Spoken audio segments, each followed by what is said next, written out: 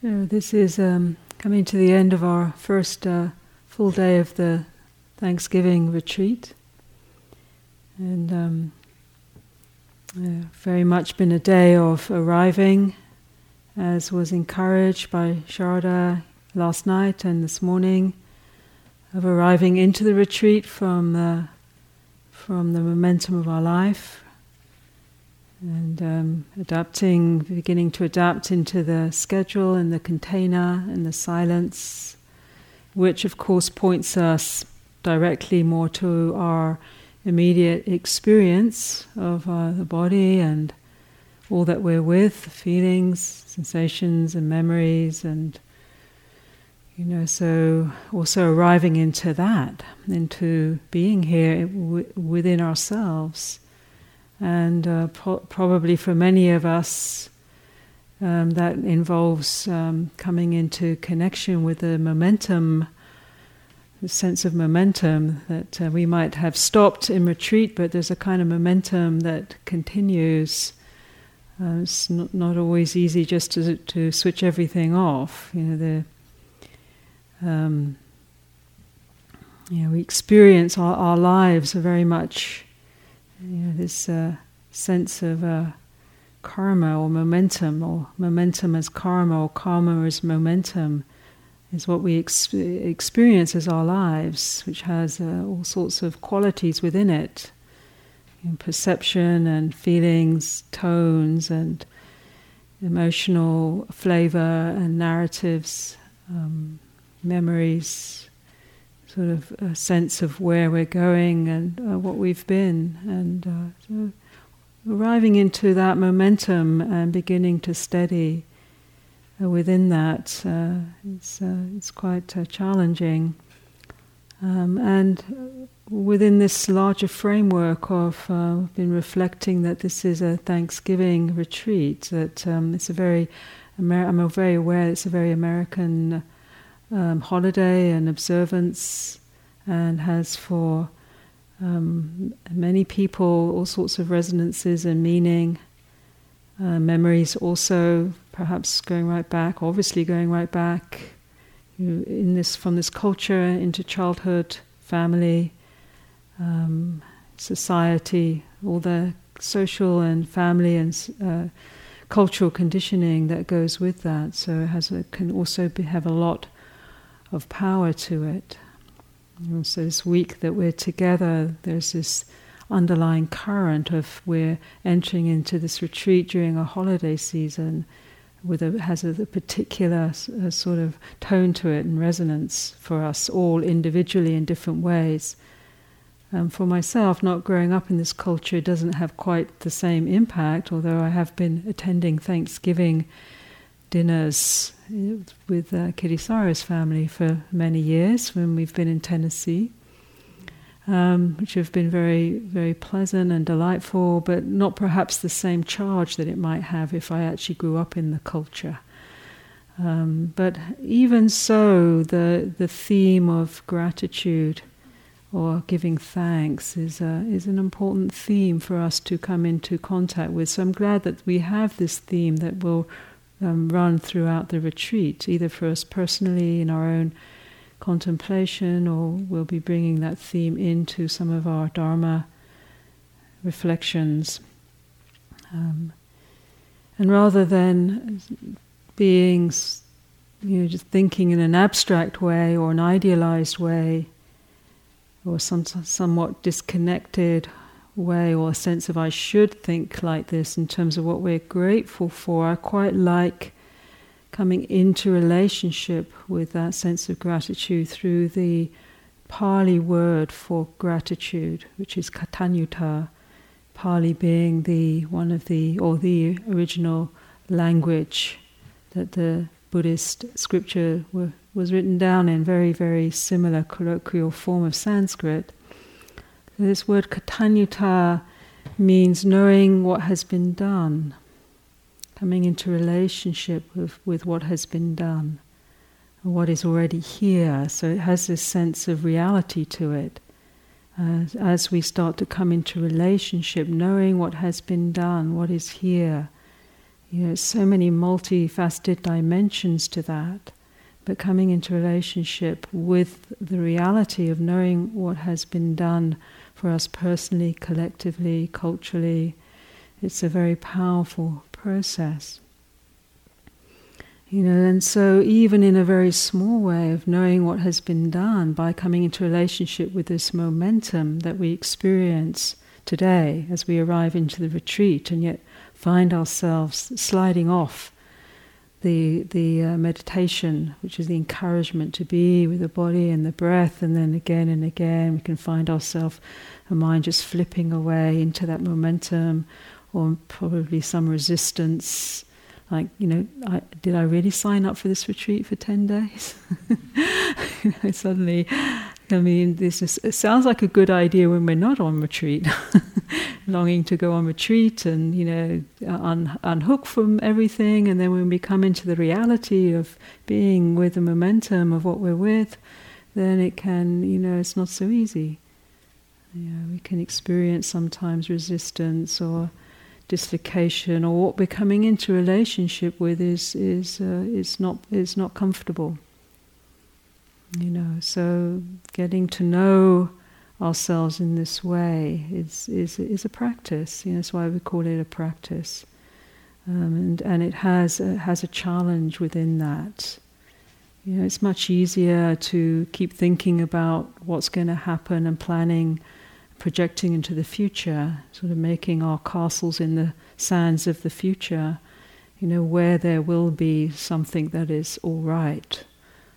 So the mind will move in that way, and it's hard to bring that momentum back into relationship with now, that mind that's moving, to slow it down enough, to be humble enough to be with something like one breath.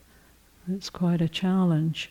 It's not really that exciting or interesting in a way, although it does deepen into a very profound place as we learn to do this. So, this planning, this moving, this momentum, this is life, this is our life, always moving, always going somewhere, until it doesn't, until it stops. Today someone had to leave the retreat unexpectedly because they got news that a dear one to them, a loved one, had suddenly died of a heart attack. It was completely unexpected, and it was a shock. They were reflecting. They didn't really have time maybe to say what they thought maybe they would have time, and suddenly there wasn't the time. Suddenly it's that quick. It was, that sudden, and so it's a powerful reflection for us, because we don't, when all our planning and all our projection and all our assumptions, we don't often figure that particular piece of reality into the pictures that we make about ourselves and our lives. That it's uncertain, that it's not certain, it's an uncertain lifespan. We don't know in regards to death. We don't know when that will come to us, or in what way, or how long we exactly have.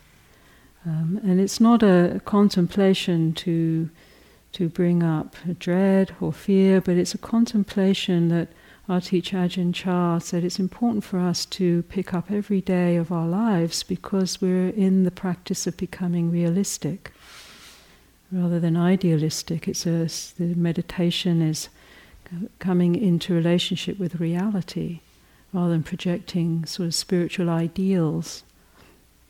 So when we do start to stop and come into relationship with reality, then this is one of them. To bring that into the mandala of our consideration. That this time is precious, our human life is precious because there is death. It's not an endless contract. It's a temporary arrangement, and we don't know when that will visit, but surely it will.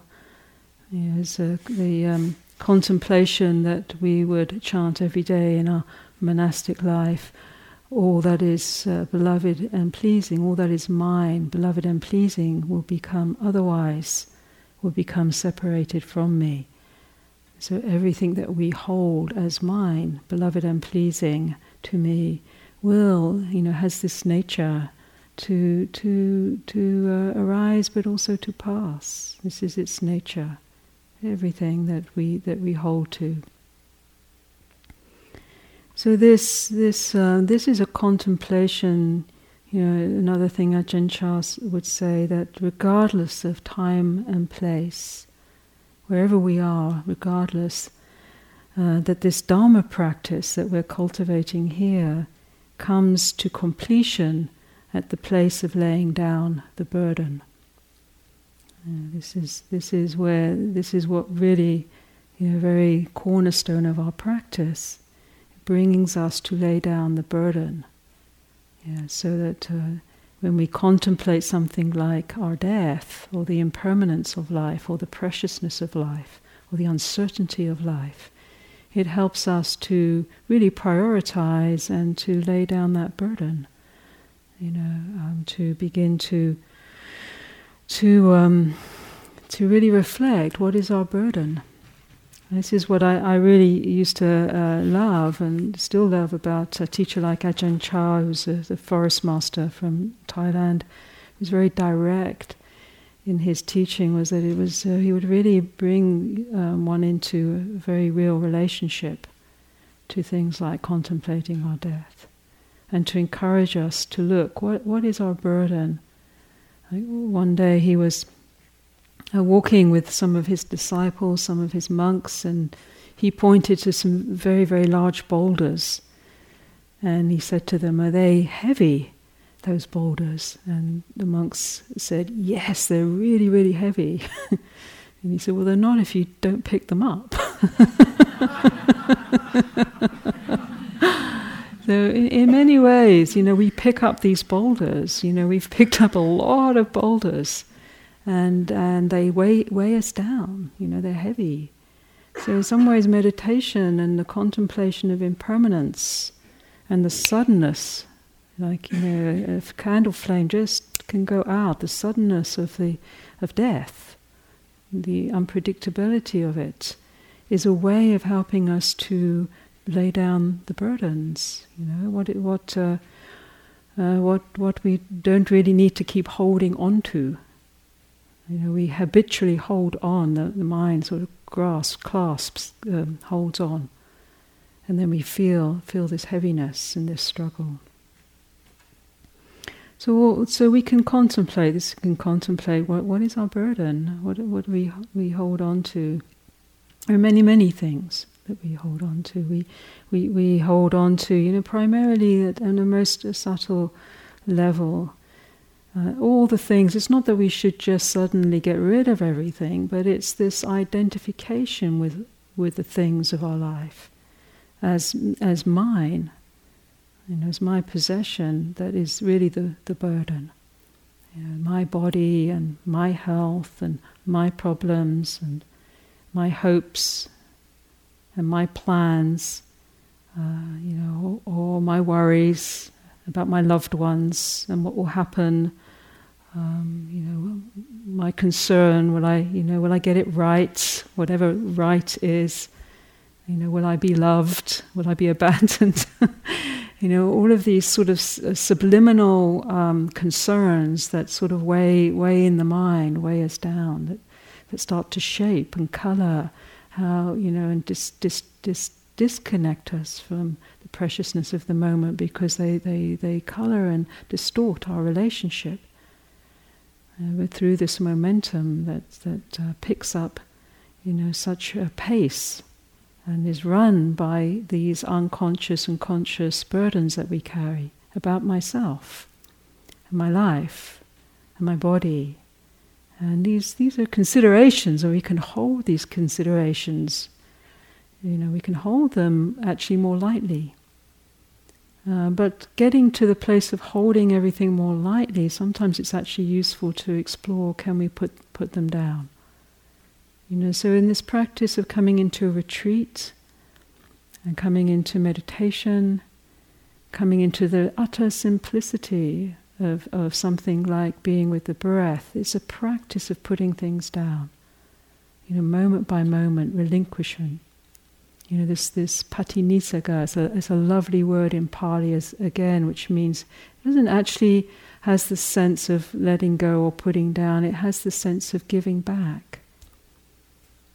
So maybe this is another way into feeling gratitude, is that we can give back. And when I think of that, it really does lighten the burden. It's like it doesn't belong to me actually at the end of the day. It's not that I don't have responsibility for my life and all that goes with it, but it's not mine actually in an ultimate sense. So I give it back, in each out-breath, give it back. Let it go, give it back to nature, this body, the structures that have been socially conditioned of the heart and the mind, all that we identify with and hold on to, and what the mind constricts around. So handing back or this relinquishment is a place that brings us to peace. It allows us to feel peace and trust. So we'll explore some of this as we go into the retreat. Where this handing back, the relief of that, the lightness of that, One way that we can really begin to practice this, because generally speaking, it doesn't tend to come naturally to us.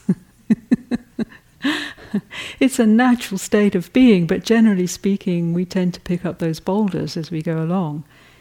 I remember when Thanissara and I, we did a pilgrimage a couple of times around Mount Kailash in Tibet. It's like the sacred holy mountain, which is quite a workout to do. And it's very spectacular landscapes. And actually quite hard to do because the altitude is so high.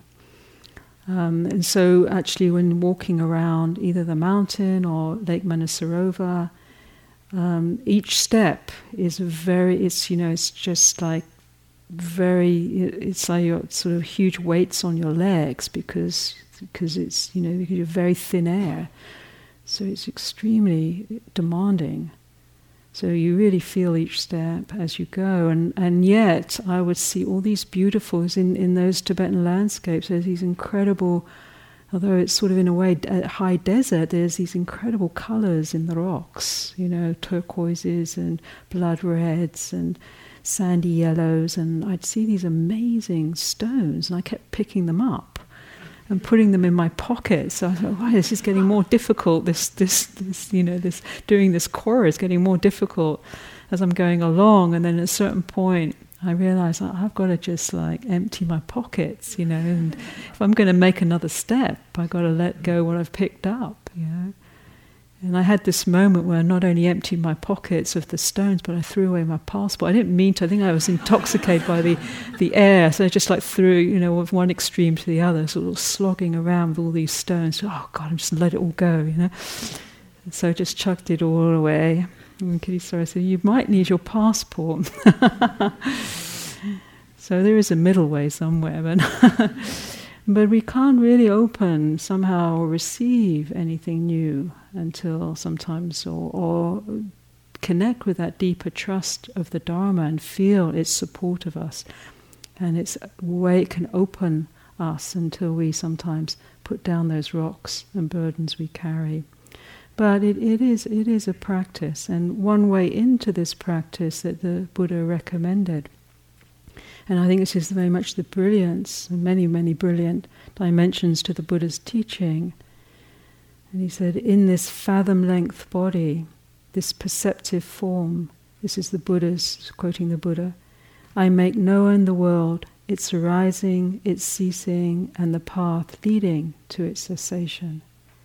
In this fathom-length body, this perceptive form, I make known the world, its arising, its ceasing, and the path leading to its cessation, or the path leading to liberation.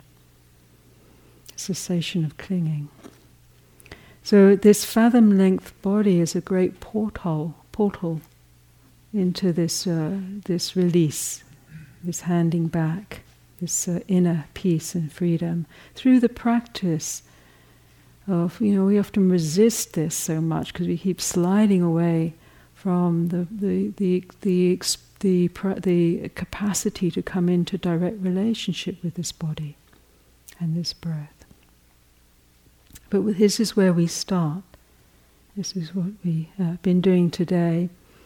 In the first foundation of mindfulness, which is where the Buddha begins this practice, he encourages us in this Satipatthana Sutta, where he encourages his disciples.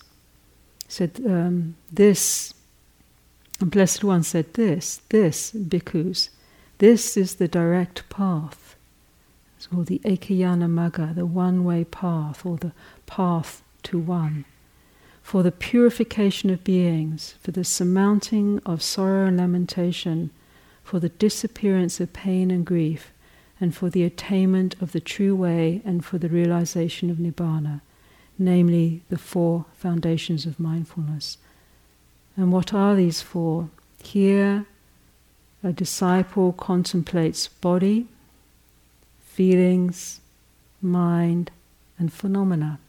These 4 foundations. But beginning with this body, bringing attention to this body. And here in this process, just in this sort of graduated way that the Buddha teaches us to come into relationship to the body, he teaches that this is a direct path. Direct path to what? Direct path to the purification or the transformation, or that which has been held in the shadows, that which we haven't illuminated yet with our awareness, can become illuminated, that which is unhealed, that which is stuck, those burdens that we cling on to and create suffering or distort our energy into patterns of suffering. All of that through this practice begins to release, to sort of comb out, if you like, those blocks and places where we energetically hold. And it begins to allow for transformation and purification. And through that process, for the surmounting of sorrow and lamentation and the disappearance of pain and grief. These aren't small things, but through this simple practice of establishing awareness and mindfulness to the body here and now. It doesn't have to be any particular kind of body. There's no special body or in any particular kind of state. Your body will do. It's good enough. This body, our body, to bring connection to this body begins the process of the one-way path, the direct path, to the actual overcoming, the surmounting and the transformation and the release from sorrow, lamentation, pain and grief. And through that process, the attainment of the true way and the realization of Nibbana, or the opening up into the stream of the Dharma. So all of this begins as we start to come into contact with this very simple practice of being with body and breath.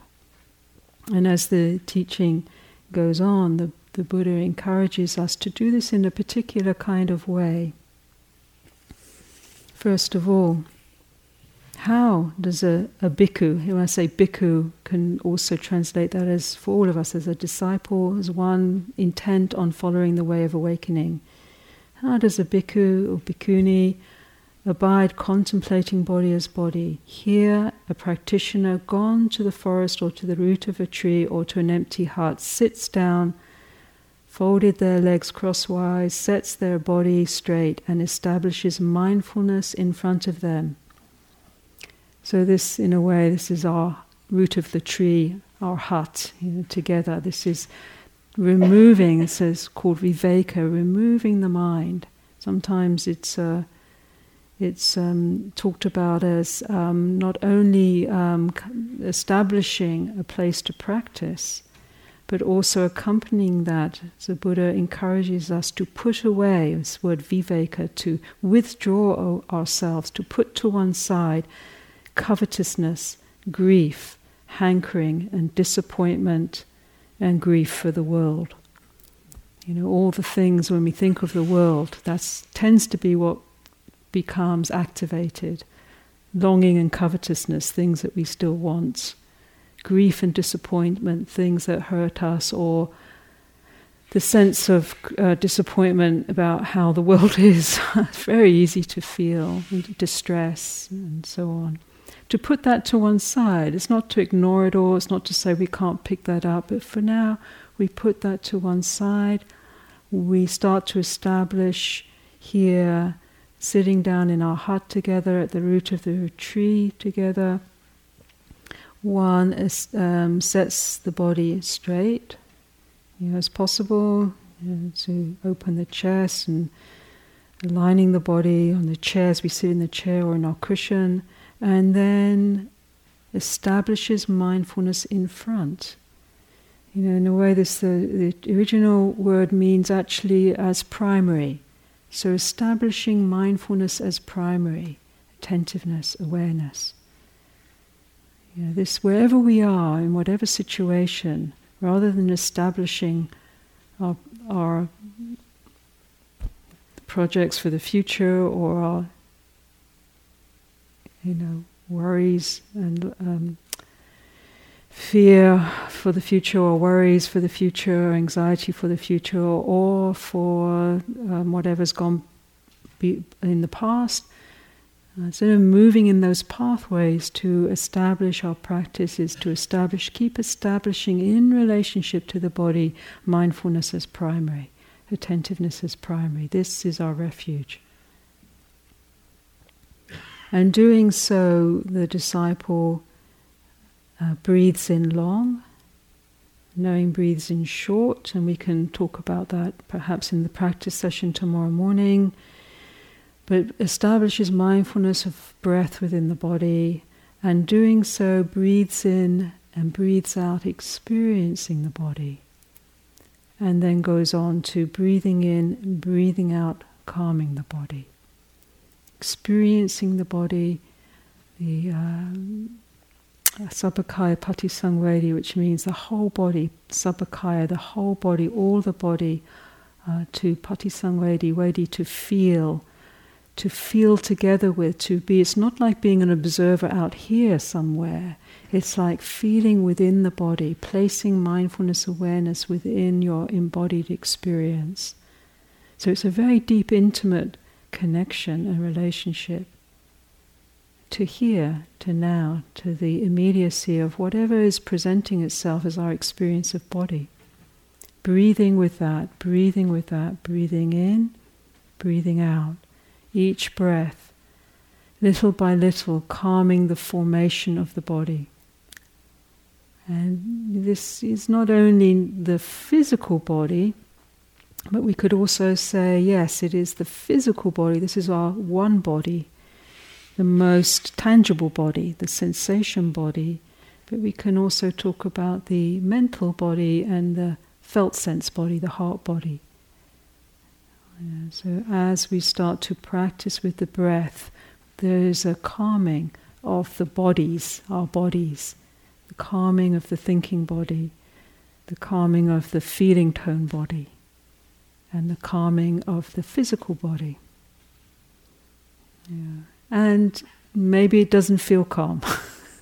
Maybe when we come into relationship, doesn't necessarily feel calm. Can feel agitated, can feel disconnected, can feel dull, can feel resistant. But little by little, just this simple practice. This is the way, this is the path, this is the direct way. It's direct because the body is always here. You can always find it. You can always feel experience of the body. And however many times we slip away, or we get lost, or we go down all those pathways of grief and disappointment and longing and hope and planning, this practice of keep returning. This is what mindfulness means, to keep returning back home.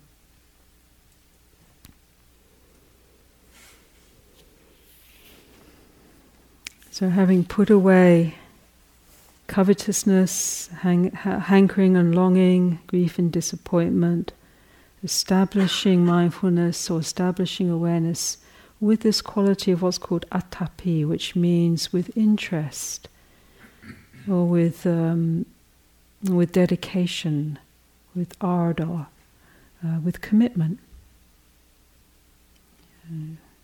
This is actually something we work at because we don't feel very committed. I can see myself not very committed to being here.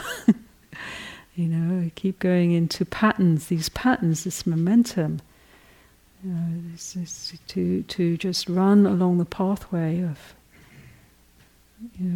wherever the mind is going, just running out all the time, or just feeling disconnected and caught in a sense of doubt or whatever it is.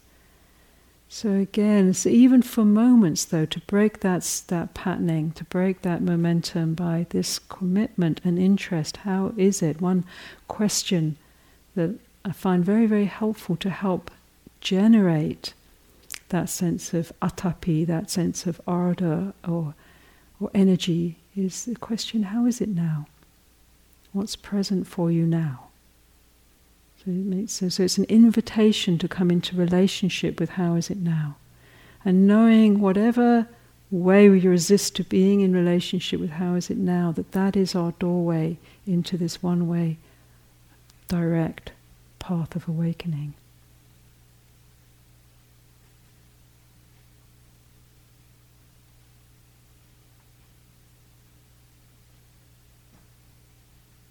So how is it now? How is it now?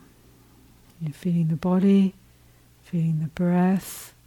You can take a longer breath, a deeper breath, feeling the breath energy suffusing the body. And then as we breathe out, allowing on the out-breath, just energetically, that calming, that putting down the burdens, taking the rocks out of our pockets that we carry, that we don't need to carry. Putting down whatever is unnecessary for us in this moment.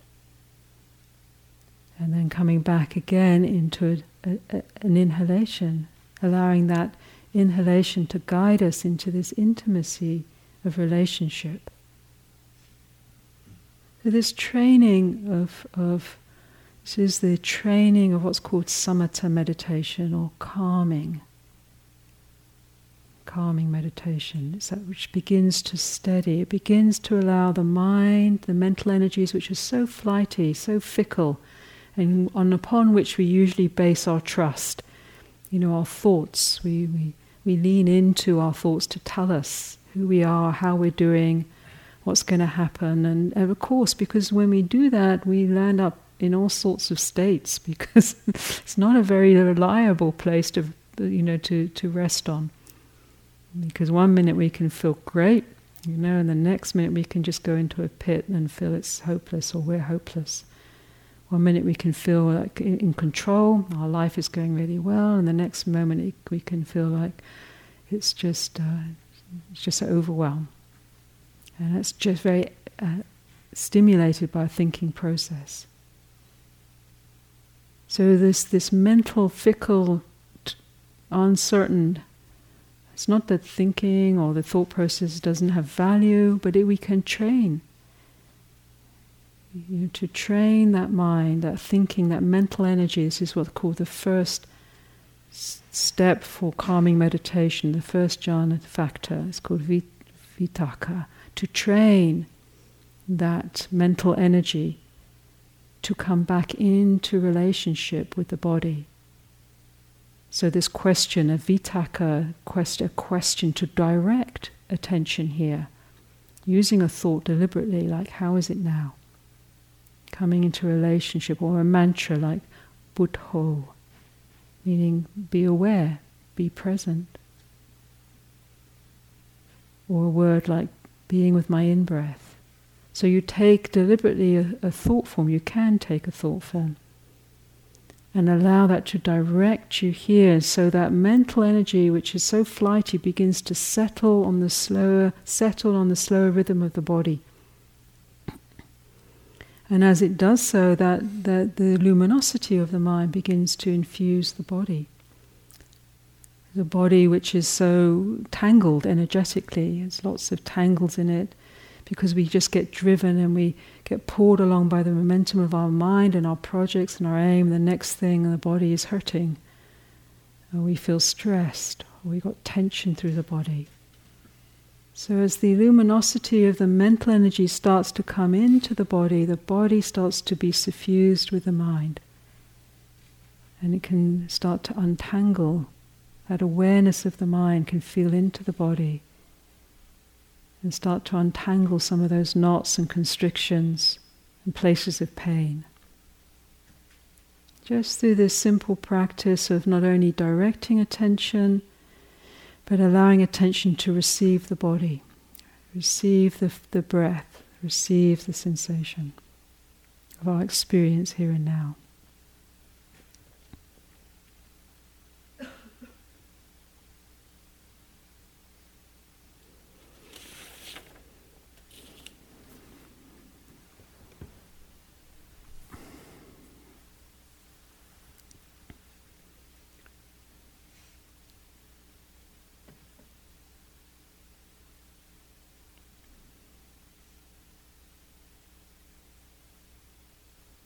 It's a great relief to know actually that's all we have to do, is to be present as fully as we can with the simplicity of breath and body.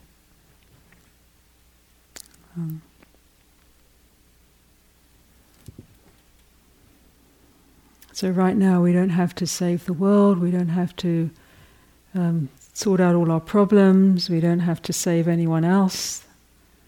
We don't have to hold all those boulders in our mind. And ironically, as we start to be more present and be more fully, fill the body with the luminosity of the mind, steady the mind on the body, and begin to absorb into that calming pleasure, even if what we're with isn't particularly calm or particularly pleasant. It's pleasurable anyway to just be here more. It's more suffering to just keep flitting around the universe. Then actually we start to tap into this deeper trust. We're starting to, as Ajahn Chah said, not only put down the burden, but relinquish, hand it back. And then in that trust, in that deeper listening, in that deeper connection, we start to hear something else, a deeper flow, a deeper current than the reactivity and the pathways of our the structures of our mind, of our patterning. And it's a very, very patient process, this practice. That's why, although it's very utterly simple, it's actually quite demanding and somewhat challenging.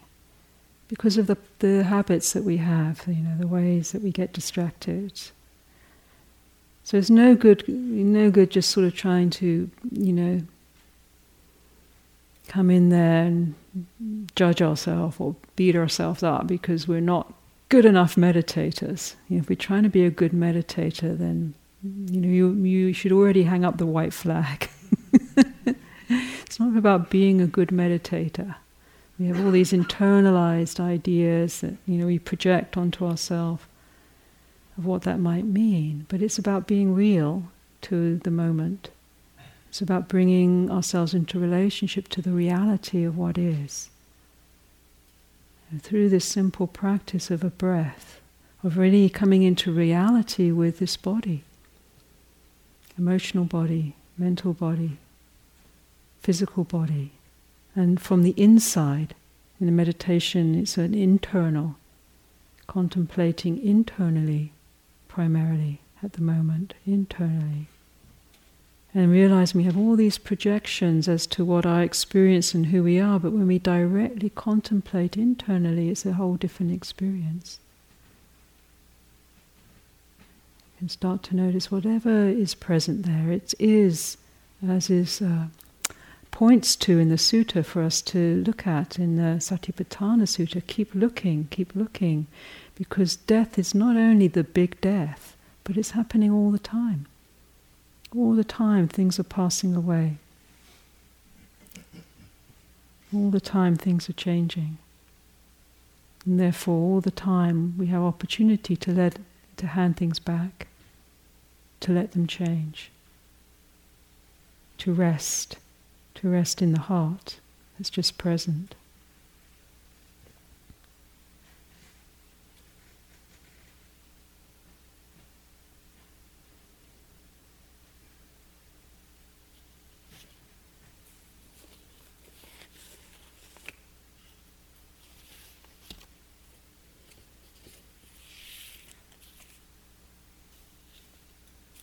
So this, in this first foundation of training that we're undertaking in this retreat, the Buddha said that through this practice we learn to abide, not clinging to anything in the world. The world is still there,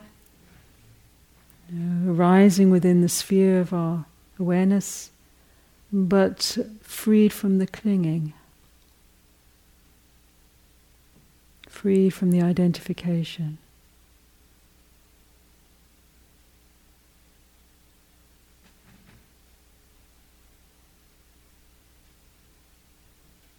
Or as Ajahn Chah said, regardless of time and place, the whole practice of the Dharma comes to completion at the place where there is nothing. It is the place of surrender, of emptiness, of laying down the burden. This is the finish. So there's nothing much here actually. It's such a magic show. We're constantly getting enthralled and full of dread and full of fear and full of hope and full of love and full of hate, and it's I love and I hate and on it goes, It's so exhausting. And it's just this incredible magic show. So the place of just in the moment, seeing through the layers, one breath at a time, relinquishing the clinging, handing it back, letting things be as they are, letting the wonderful magic show be as it is. It's amazing. It's incredible. And it's empty. You see that, and see that, and see that, and it's a place of peace, place of surrender.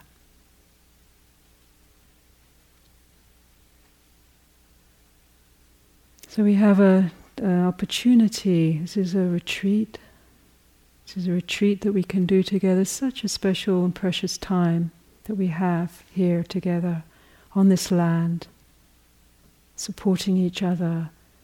With all the sankharas, all the formations, all that we're working with, whatever our body's doing, all the stories that we have, all the momentum of our life, it's all here, all happening.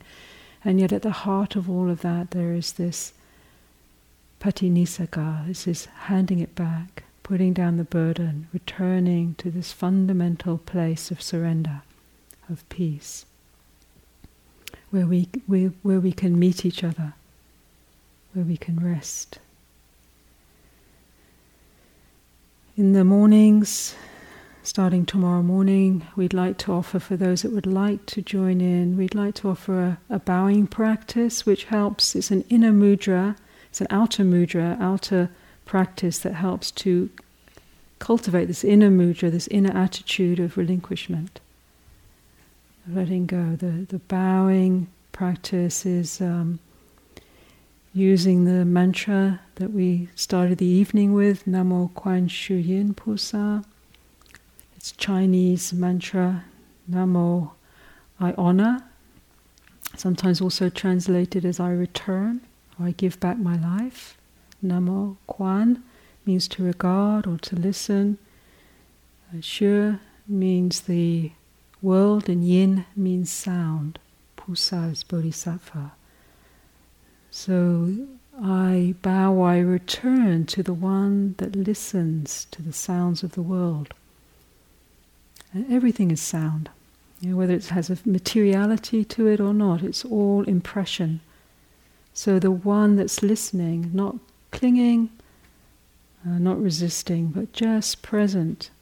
Sometimes you see Kuan Yin as a beautiful image of Kuan Yin sitting at the back there in her royal pose. You see her at ease. She is known as the one that sits or rests. Sometimes she, sometimes appears as he. Different forms, male, female, combination of both. Often you see her as sort of expressing the perfect balance of masculine and feminine energy. Kuan Yin sitting in her royal, she's not going anywhere. She's not going anywhere, just at ease. This is a lovely mudra for us to contemplate. Within samsara, within the unfolding of the world, the fire of the world, the haunting of the world, the cries of the world, is contemplating.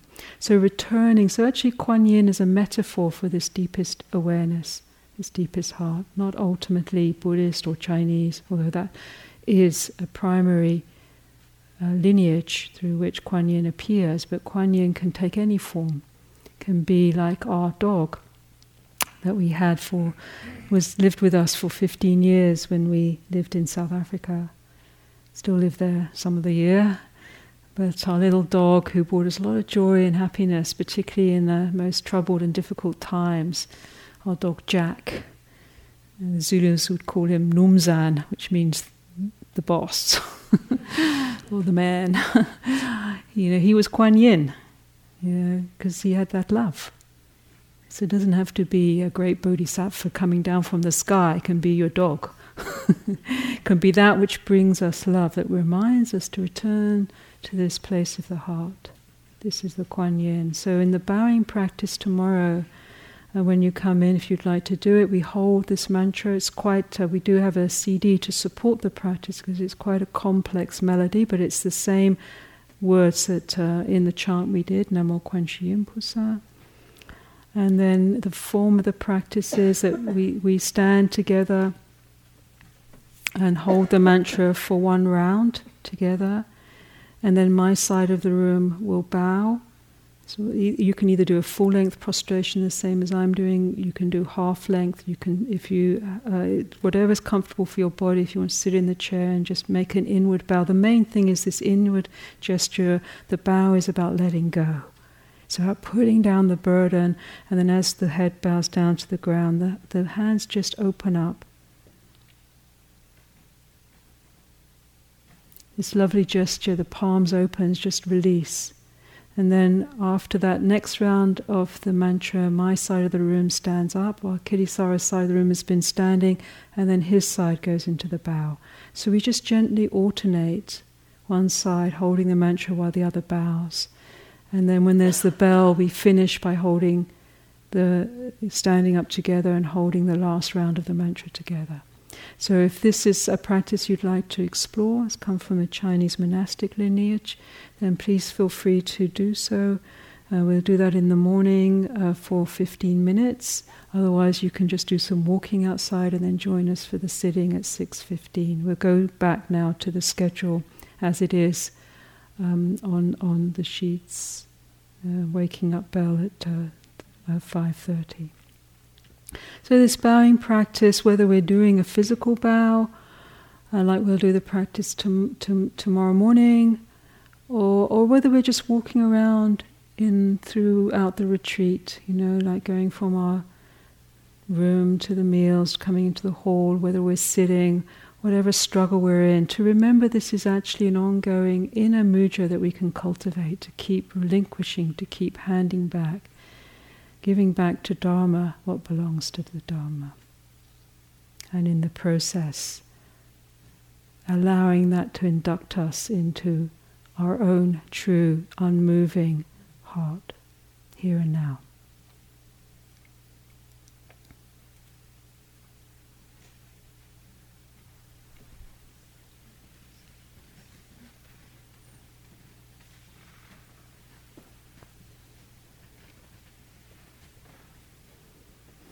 So we have some walking practice, and then come back for the final sitting of the evening.